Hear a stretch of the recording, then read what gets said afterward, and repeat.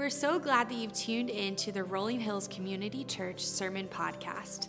My name is Kendall Kearns, and I'm the student worship leader. We're now in the 5th week of our current series, Masterclass. The 5th chapter of the Gospel of Mark shows Jesus restoring lives in amazing ways. Jesus displayed his power to cast out demons, heal the sick, and even revive the dead. Let's dive into Scripture to experience these awesome moments which reveal the power and glory of Jesus. And now, here's this week's sermon.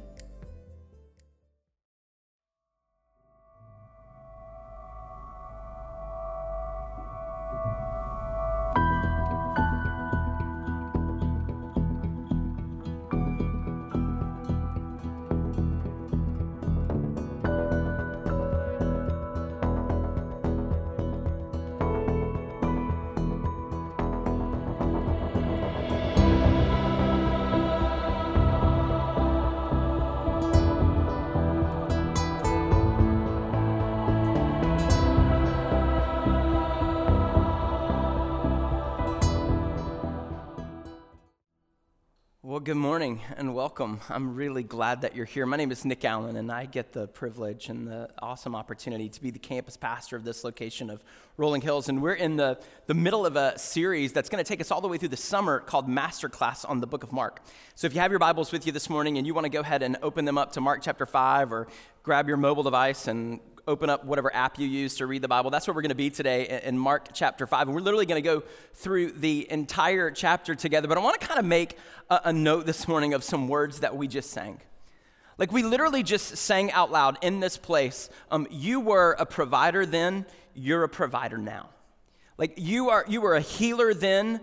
God, we need you to heal us right now. Like there's this moment where we get to come into this place and connect with the ancient God of the Bible and know that he was alive then, he's alive now. He was active then in this narrative, he is active now. And we get the joy of opening up that word and understanding better today by the power of the Holy Spirit, not certainly by the power of anything that's happening in this room, of why it matters and what it means for us. Let me set a little timeline for you just in my own life. My wife, Susan, and I graduated college with our undergrad degrees back in the 1900s. So this is how long a stretch of time that this has been for us. So I'll say, I have a nightmare, like a recurring dream that started way back then in undergrad that has carried me through even to this day. Like it's a dream that I continue to have. I have this fear and wake up in the middle of the night in cold sweats trying to check the date on my calendar to make sure that I'm not an undergrad again because I have this feeling that there was a deadline to drop a class and I thought in my head that I had dropped the class only to find out that the entire semester had gone by and I never attended it once. And now all of a sudden, because I didn't apparently drop it by the deadline, I'm now responsible for all of the content that was taught. And the only way to avoid getting an F in that class is to show up for the exam and literally ace every single part of it. And I promise, when I wake up, I look at the date on my calendar and I look at Susan next to me and I'm thinking, okay, it's not real. It's just a dream. It's not real. It's just a dream. I have literally told you a little bit about my psychology in this moment, and that's okay. Like you can understand. But there's this whole word that comes along at finals. And the college students have already taken them, and they've had graduation ceremonies. Our high school students are either going into final exams or just completing final exams. And this is the word they hate more than anything that a teacher or professor will say going into that season of life: cumulative. And what it means is you're not just responsible for the brand new material that you just learned in the last few weeks. You're responsible for all of the material from the very beginning of this course, day one, all the way to the end of it. You're going to be tested on your knowledge of that. Not just an isolated chapter, but the whole thing. That's cumulative. And I can tell with you this morning that we can take isolated Bible stories, that we can take small narratives, and they provide for us fantastic devotions, incredible Bible studies, great sermons, and great nuggets that we can hang on to that will help us know God better and trust Jesus more. But there's also something that connects it all together that makes the Bible cumulative. And we're willing to go that route and trust it from the beginning of the semester. How about the beginning of all time? Until present day, we can glean a little more. See, I think it's in your notes this morning. You can learn a lot from a single story or a single character, a single verse. You can learn from single story elements, absolutely. But also from the overarching threads that link those narratives together. And that's what we're invited to do this morning as we look at Mark chapter 5, because there's a couple of different stories that isolated on their own, they can speak significant truth to us. But when you thread them together, there's something else that I think that the great God of this universe invites us to see. So got your Bibles open. We're going to turn to Mark chapter 5, starting in verse 1. It says, they went across the lake to the region of the Gerasenes. You can also learn from the geographical nature of the Bible and why it gives you so many names of places, because this region of the Gerasenes is a Gentile region. This is a non-Jewish city. There are people here who don't observe the Jewish festivals and feasts and holidays and holy days, and they're not familiar with the Jewish customs and the laws. This is a Gentile city in the Roman Empire. It's way more Roman than it is Jewish. And it says, when Jesus got out of the boat, a man with an impure spirit came from the tombs, #gross, to meet him. Okay, this is literally living in a cemetery. This man lived in the tombs, and no one could bind him anymore, not even with a chain. It says, for he had often been chained hand and foot, but he tore the chains apart and broke the irons on his feet. No one was strong enough to subdue him. It's literally a Hulk smash. Like, it's literally the picture of, like, no chain is going to hold this guy down. The unclean, evil spirits that are inside of him made him wildly unable to be subdued. And it says, night and day among the tombs and in the hills, he would cry out and cut himself with stones. I just want to kind of start this morning with this idea. It's better, like in this story, but then also when you and I are honest about our problems. Like we're better off when we're honest about our problems. Problems are like opinions. Everybody's got 12 of them. And they're not all right, by the way. I'm not sure if you know that, but all your opinions are not right. Now, you can have an overinflated sense of self regarding your opinions and think that you are always right. Or you can have a really deflated sense of self and a really low self-esteem and think that your opinions are always wrong and you never even share them. Like, you can be on both ends of that spectrum. And we as a people are rarely objective and rarely very neutral when it comes to our own thoughts and opinions. We either think that we're always right or just assume that we're always wrong. Our problems are kind of the same. You can have an overextended sense of self-worth and think to yourself and even answer the question when you're asked, oh, that problem, no big deal, I got it. Like, you can literally work through this whole life of yours mounting on massive problems and people coming to you expressing great concern over how serious they are, and you're just like, oh, no big deal, I got it. When in fact, sometimes they are a really big deal. Or you can go to the other end of the extreme and have such an overinflated sense of your problems that you just assume that nobody else has ever had it as worse as you. Nobody knows the problems that I've seen, glory, hallelujah, all that. Like, you got 10 problems, I got 11. Like, whatever you've got going on, I promise you I've been through worse. And we're rarely very objective or very neutral when it comes to opinions or problems. We either think, no big deal, I got this, or this is the worst that anybody's ever faced it in life, and no one understands how to help. The deal is, it's better when you and I are honest about the problems that we face in life. Ultimately, they can be like a cancer that either grows really, really rapidly or really, really slowly. But the point is that problems left unchecked, unnamed, undiagnosed, unaware of what the reality of them are in our lives is they don't ever go away or resolve by themselves. You have to address it.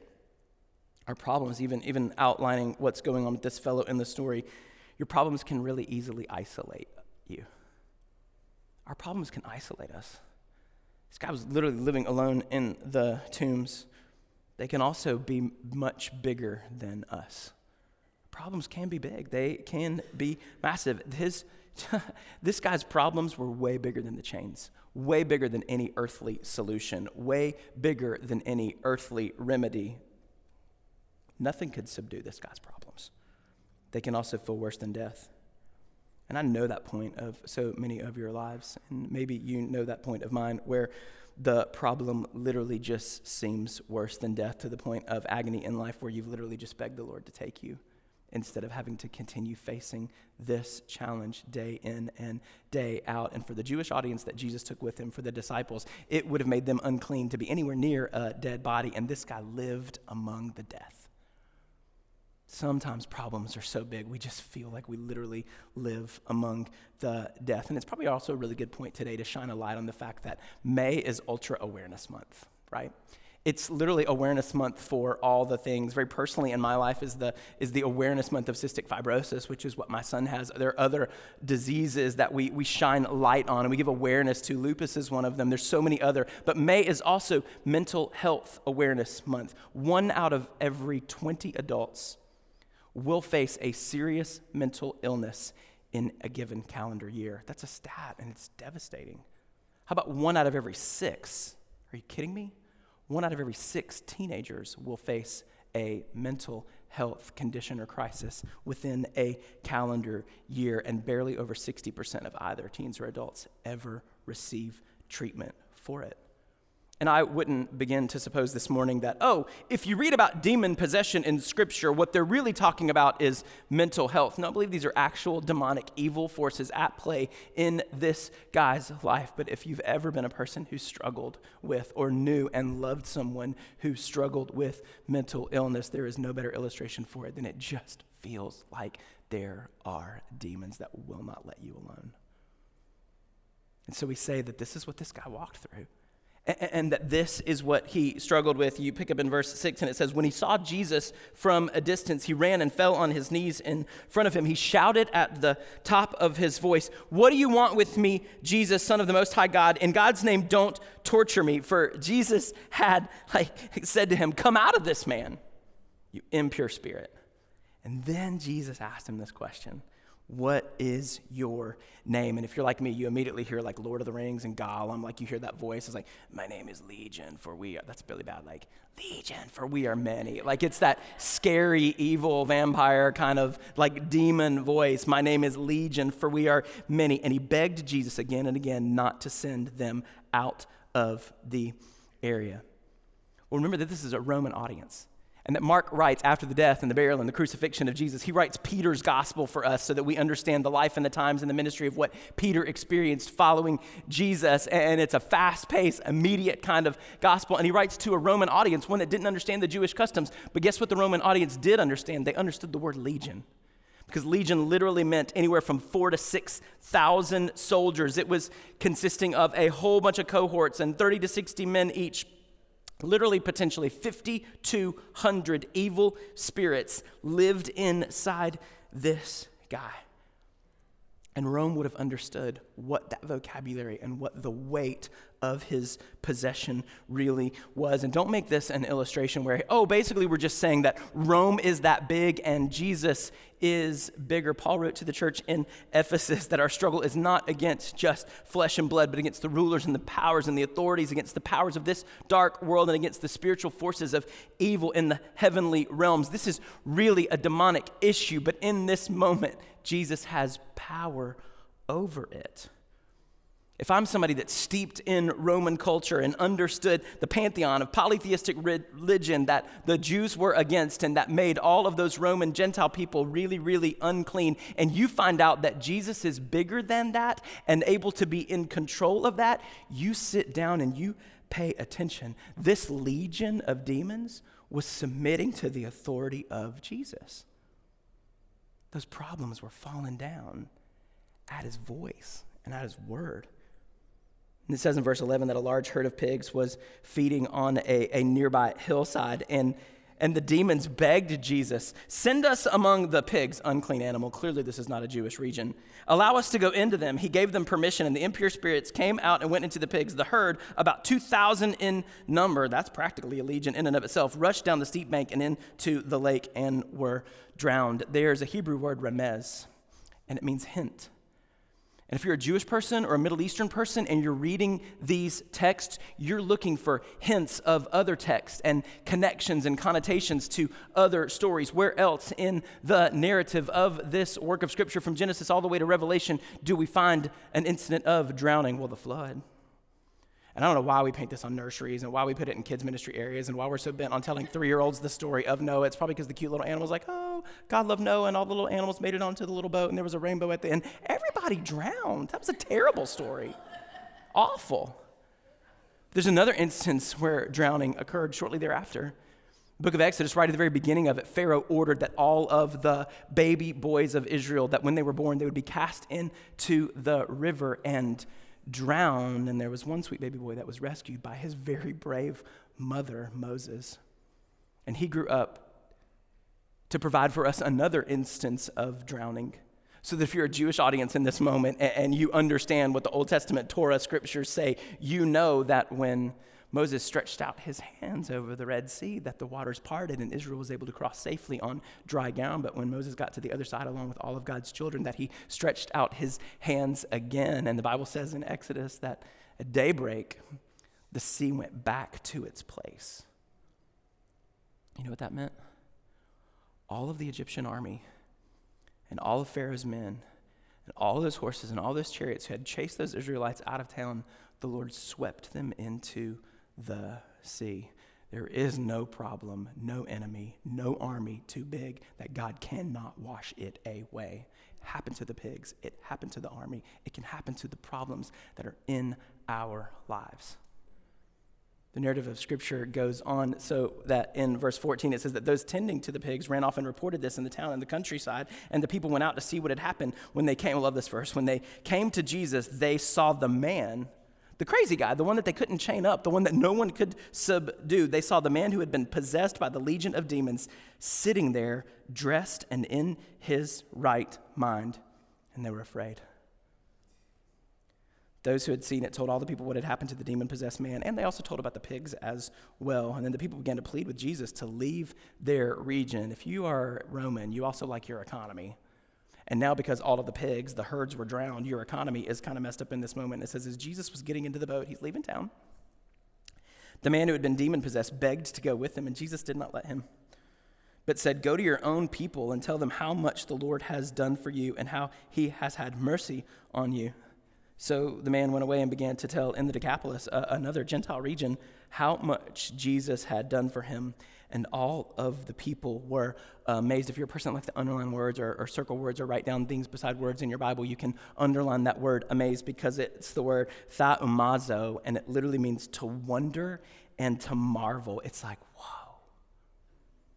The people just looked at Jesus and were in awe, and they marveled at what he was able to do, and they were blown away by the man who's now dressed and seated rightly in his normal clothes. Like he's better now. They're amazed. If you go to the book of Luke, that gives us the narrative of Jesus being born and the great things that happened. You know, you got Mary and Joseph, and there's a story of where Jesus was being presented into the temple, and these really wise old people, Anna and Simeon, they come to prophesy and to lay hands on Jesus and to speak good words about him. And the Bible says in Luke chapter 2 that his mother and father, Mary and Joseph, were amazed. Thaumazo. They were in awe. They were in wonder over the words that we were spoken about Jesus. That's what this story is about. The people were blown away in wonder over who Jesus was and what he was capable of. There's a powerful juxtaposition of power in this passage of Scripture when you think about it, particularly regarding Rome. Because Rome, this Roman audience, they would have known their Roman history. They would have known their Roman heritage. If you go back to the timeline when Jesus was born, we read this story every single Christmas. You know that the Gospel of Luke tells us that in the year of Caesar Augustus, he ordered that a census was taken over the whole Roman Empire, and that's where Jesus was born. That's why they had to go to Bethlehem to be counted in the registry. With that Caesar Augustus, the very first Caesar of Rome, that's the one who was in charge when Jesus was born. But you fast forward to Luke chapter 3, it says, in the 15th year of the reign of Tiberius Caesar. Oh, we got a new Caesar. Augustus is no more. Now we got Tiberius. They know who this is and what he meant. Tiberius was a military leader and didn't have much in favor of politics. So he often retreated and didn't stay in Rome where all of the politicians did. He went to the island of Capri, which I hear is really nice. Like, people should go there. It's like real expensive and like super fancy. He built a villa on top of that island and spent most of his years as Caesar there in what Roman historians outline as the most horrific display of sin and debauchery and just the most perverted, disgusting things ever. You think of Tiberius, the guy who had the most authority and the most power in really the known world at the time. And he's wasting it on his sin and on his sensibilities. And you juxtapose that with Jesus, who is more powerful than the legions of Rome, walking with people, riding boats with people, healing people, teaching people, ushering in the kingdom of God for all people, leveraging all of his power and all of his authority for others.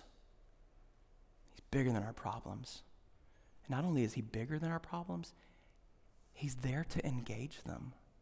He's not retreating on some island all by himself. He's with us. So the Bible continues the story. It says in Mark chapter 5, verse 21, when Jesus had again crossed over by boat to the other side of the lake. Now we're going back to a Jewish region. Now we're going back to the Jewish customs and the Jewish crowds of people. To the other side of the lake, a large crowd gathered around him while he was still by the lake. And then one of the synagogue leaders who was kind of in charge of the worship that happened in that area, his name was Jairus. He came, and when he saw Jesus, he fell at his feet and he pleaded earnestly with him, "My little daughter is dying. Please come and put your hands on her so that she will be healed and live." It's in your notes this morning. Nothing inspires faith quite like desperation.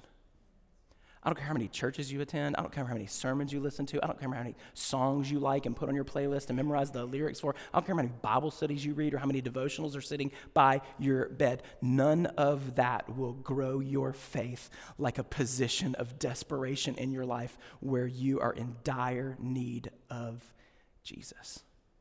Nothing grows our faith quite like desperation. Where did we last see the synagogue leaders? The synagogue leaders who would have had to have been far more loyal to the Pharisees and the scribes and the teachers of the law. Where did we last see? They were partnering with the Herodians, people they didn't even like, to conspire against Jesus because they wanted to plot and arrest Jesus. The party line was, "Don't trust this man." The party line was, "Jesus is not the one." The party line, "Jesus is a rebel that's messing up our system and he must be stopped." The party line says it's better to conspire with a known enemy than to submit to his authority or to the growing popularity of Jesus. It's better to get him out of the way and maintain our status quo, but a dying daughter trumps the party line. You see, when you're desperate, you're willing to believe. Jason Hale is the campus pastor, a dear friend of mine, best buddy at the Nolensville campus, and he teaches there regularly like I'm here. And we get together as communicators weekly to kind of talk about the text and talk about the message. And he said something several weeks ago that stuck with me. He knows a local surgeon, a doctor who performs surgery on people who's a believer in Jesus Christ and a faith-filled follower, who always asks his patients before they go under if he can pray for them. He says to Jason, "There are no atheists on operating tables. Because even people with zero faith in all are happy to be prayed for when they come face to face with their own mortality and they're in a desperate situation." There was no Pharisaical party line when this man's daughter became ill because he was desperate. You know, our faith, it's enacted and it's enriched in the face of adversity. The church has thrived in the face of persecution and adversity for all time. And our faith is literally called and strengthened and infused by the trials and the struggles and the problems that we face. And so the man says, please come put your hands on her so that she will be healed, because I want my daughter to live. So verse 24, Jesus went with him, and a large crowd of followers pressed around him, and a woman was there. Oh, a new story. So here's Jesus on the way, navigating the crowds, trying to get to Jairus' daughter in time, and a woman was there who had been subject to bleeding for 12 years. She had suffered a great deal under the care of many doctors and had spent all she had, yet instead of getting better, she grew worse. When she heard about Jesus, she came up behind him in the crowd and touched his cloak, because she thought, if I just touch his clothes, I will be healed. And the Bible says immediately, Mark loves the word immediately her bleeding stopped, and she felt in her body that she was freed from her suffering. It's one thing to exhaust all of our effort and all of our resources when you're waiting and it gets worse. Like read the passage of Scripture and the description that's around her. She had suffered a great deal under the care of not one, but many doctors, and she had spent not just a lot, but all she had. And instead of getting any better at all, she grew worse. I know some people that feel that way. That the way of the world and the promises that it's made has led to nowhere. In fact, things that you really hoped would get better only got worse, and it cost a lot along the way. This world has nothing that it can guarantee and promise us to make things better. Y'all, I like quick results. Like, I want that pill that they talk about on Shark Tank that you take every night before you go to bed that makes you lose 40 pounds in 38 days. Like, I want that to be real. Like, and I want that offer that I get in the mail from the credit card that is going to somehow put me in debt, but also get rid of all of my other debt, like overnight. Like, I want that. Like, I want, this debt is somehow going to eliminate, like, I want that to be true. Like I want the easy solutions and the easy fixes and I'm literally willing to work for them and pay for them, and like I want it to work out and to be in my favor. But I also know that sometimes our problems are just too big for us, and any solution that we throw at them, they break out of. It's one thing to spend all that you have and to give everything that you've got to worldly solutions, but it's another thing to ignore the Savior when he comes. And make no mistake, Jesus is here. And make no mistake, she knew why it mattered. This was her chance. This was her shot. This may have been the only moment that she ever had to see him and to touch him. And so praise God, she went for it. And I love this part of the story because she reached out specifically. If I can just touch his clothes, I know I'm going to be healed. And that wasn't just some best guess on her part. This was literally a child of Israel, somebody who understood the thread of the Old Testament narrative. You see, back in the book of Numbers, God instructed that all of the priests would put tassels on the edges of their garments, that they would literally wear these prayer shawls. And the way that you would know that it was a priest coming in is that there would be tassels on the edges of those garments sewn with a cord. And that's how, like, if I stood up here this morning and I had a shawl on, you would think that's weird because boys don't wear shawls, and because, well, not really, and then also because it's hot. Like, it would be just kind of strange, like just unseasonably warm to have a shawl on. But if it had tassels on the edge, you would realize that, oh, that's a priestly garb. That's pretty intense. The instruction was, so the tassels, it's the Hebrew word tzitzit. On the corners, it's the Hebrew word kanaf of your garment. And that's how they were recognized. But Hebrew is a vocabulary poor language, which means every word has to do double duty. And kanaf is not just the word for corner, it's also the word for wings. And you think about it, if I was wearing a shawl and I went like this, it would kind of look like wings, right? Little tassels fraying in the wind, right? In the book of Malachi, it says that the sun would rise with healing in his kanaf, wings. And that didn't mean that the Savior was going to come and have eagle feathers. That'd be weird. Like, we would certainly take note if Jesus was flying around the room. It just meant that there would be healing power even in the corners of his garment. He wouldn't be like the other rabbis. He wouldn't be like the other teachers. He wouldn't be like the other people that were said to be messianic in our history, that he would literally come and there would be healing power in the corners, in the edges, near the tassels of his garment. And so she reached out, she wasn't trying to grab him on the shoulder, tap him on the back of the neck and say, hey, Jesus, I kind of speak with you for just, this woman had been bleeding for 12 years, which made her ritualistically and ceremonially and socially unclean. Plus she was a woman and he was a dude that she did not know. Like, reaching out and touching him would have been an offense. It would have made him unclean in the moment. Like, they would have had a whole, like, she could have been stoned for that. She wasn't reaching for him. She just wanted the edge because she knew. And she declared in that moment, I'm going to grab the edge of his garment because I know he's the one. And if he's the one, there will be healing in his clothes. And she immediately she felt free from the burden of her illness. She didn't miss. She knew. She exercised faith. It says in verse 30 that at once Jesus realized that power had gone out from him. He turned around in the crowd and asked, who touched my clothes? I just think that's so funny. Like, who touched my clothes? And the disciples answered, you see the people crowding against you and you can ask who touched me? Like, literally, we're in a crowded street. Everybody's bumping up against everybody. There is no social distancing on the streets that day. But Jesus kept looking around to see who had done it. And it says in verse 33, then the woman, knowing what had happened to her, came and fell at his feet, trembling with fear. She told him the whole truth. And he said to her, daughter, You know, I like the nuggets that we can learn from Scripture. And if we had time this morning, we would just stop right there and say how he didn't say lady, he didn't say woman, he didn't even call her by name. He said daughter.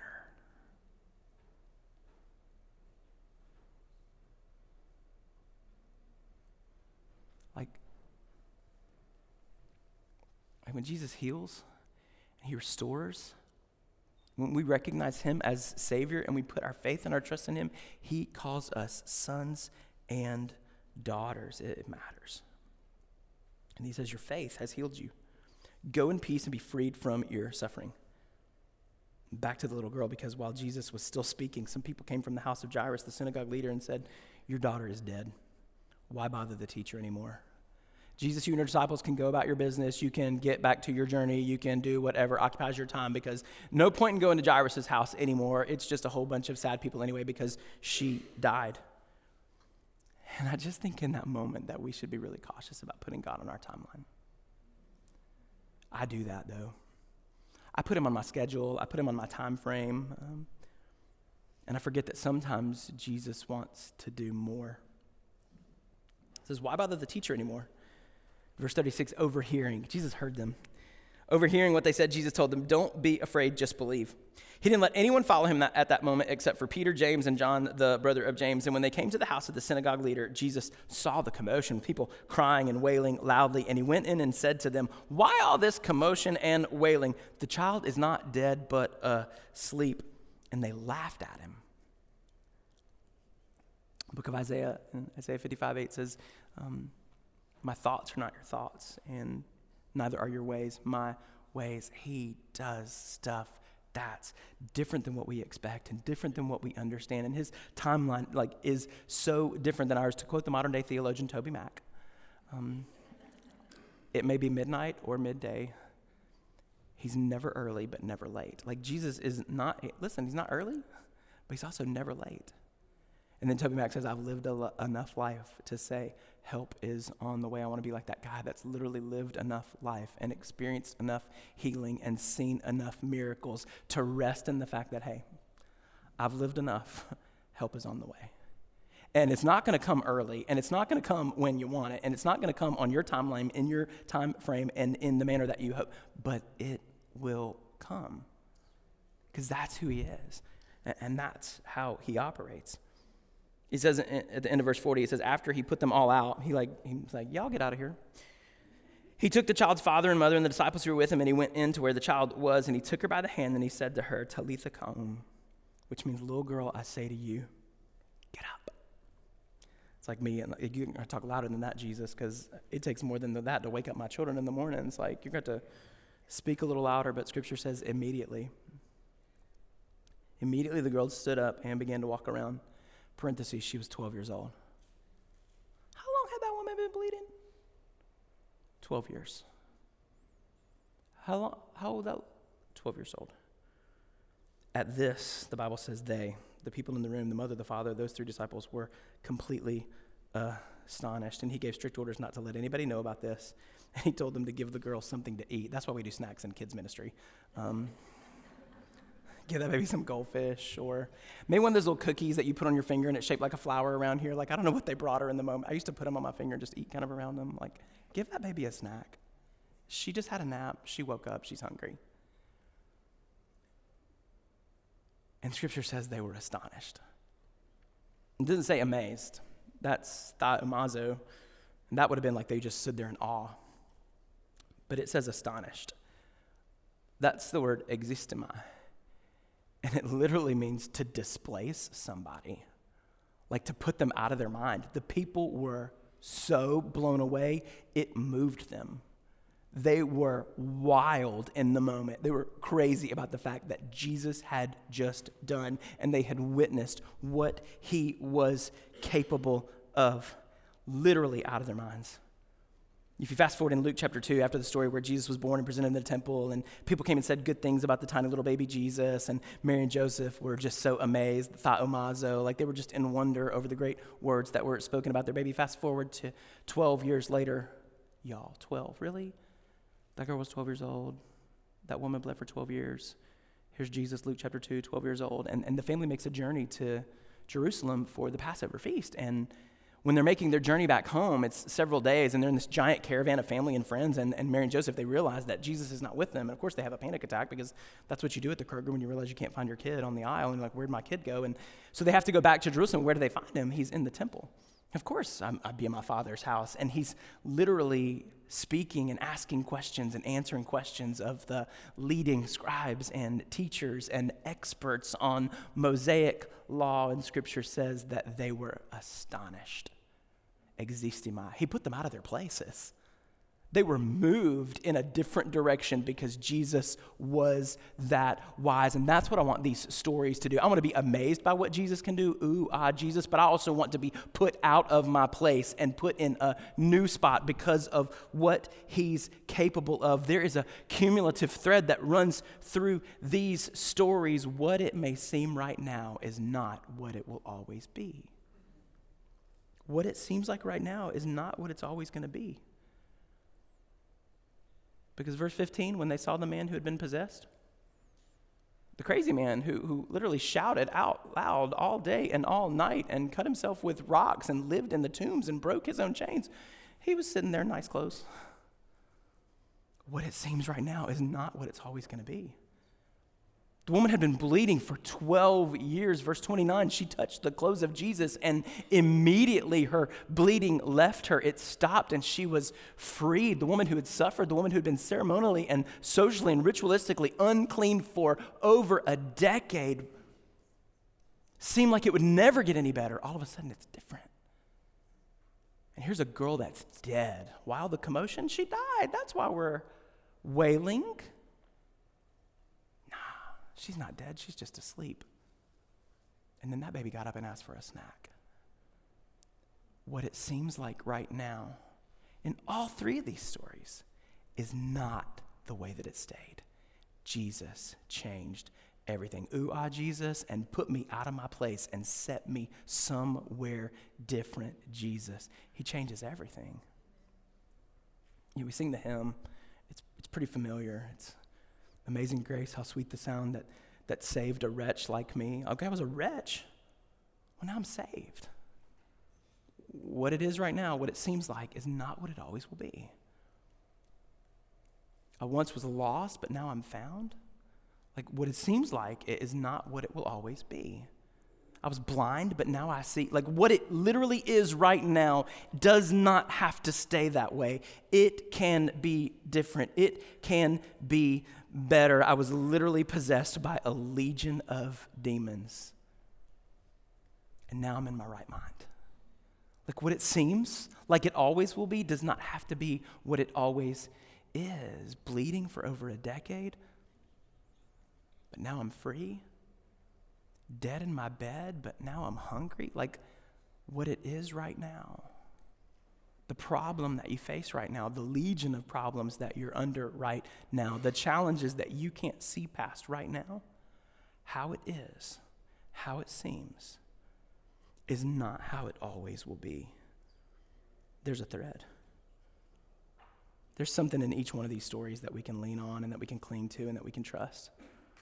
But there's something in the thread that runs between them that we can't live without. We need the cumulative story. And we need to build on last week's story, and we need to incorporate next week's story if we're truly going to understand the goodness of what God has given us in Jesus. He has not only the power and the authority to help, but the willingness to be with you and to help. And some of you feel like it's too late. Baby's dead. It's over.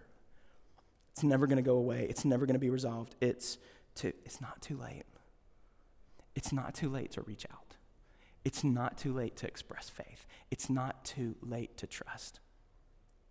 But also, don't miss your shot. Don't miss the chance. Because he's really here. And you can trust him. And you can have him. He can win the battle over every single struggle, fear, doubt, oppression, problem that you face in life. The way it is now. It doesn't have to be like that tomorrow. What it may seem is not what it will be. Jesus shakes things up, and he moves us in a new direction. He changes the trajectory of our lives. There's still time, but don't miss the shot to trust in Jesus. Because there's a final. And it's cumulative. And the thread is, the right answer is, he can be trusted. Would you pray with me? Father, thank you for this day. Thank you for the chance to be in this place and to see your word for what it is and for what it means, and hopefully to acknowledge why it matters. Friends of mine in this room, sons and daughters, brothers and sisters, 99 plus problems, every one of them. And some of it just seems so big. And in some ways, they're so isolated. And in some ways, they don't see any other real solution. It's just always going to be this way. I have to live with it. It's always going to be like this. But God, your word says that you're bigger and that you're more powerful and also that you're willing. It says that you can be trusted. And so, Father, today we want to acknowledge that. And I pray that in this place there would be people all over this room acknowledging, naming their problems, naming their struggles, and saying, okay, Jesus, show me that you're bigger than that. And move me to a different place and a different perspective in spite of that. It's in your name that we pray today. Amen. You've been listening to the Rolling Hills Sermon Podcast, part of the Rolling Hills Podcast Network. If you've enjoyed this podcast episode, we hope you will tell a friend about us and subscribe so you can be notified each time we release a new sermon. Be sure to explore our other great podcasts like the Making History Parenting Podcast, Men's Leadership Network, and the RH Women's As You Go podcast. If you're interested in learning more about Rolling Hills, you can download our app, follow us on social media, or visit our website at rollinghills.church. See you next time, and God bless.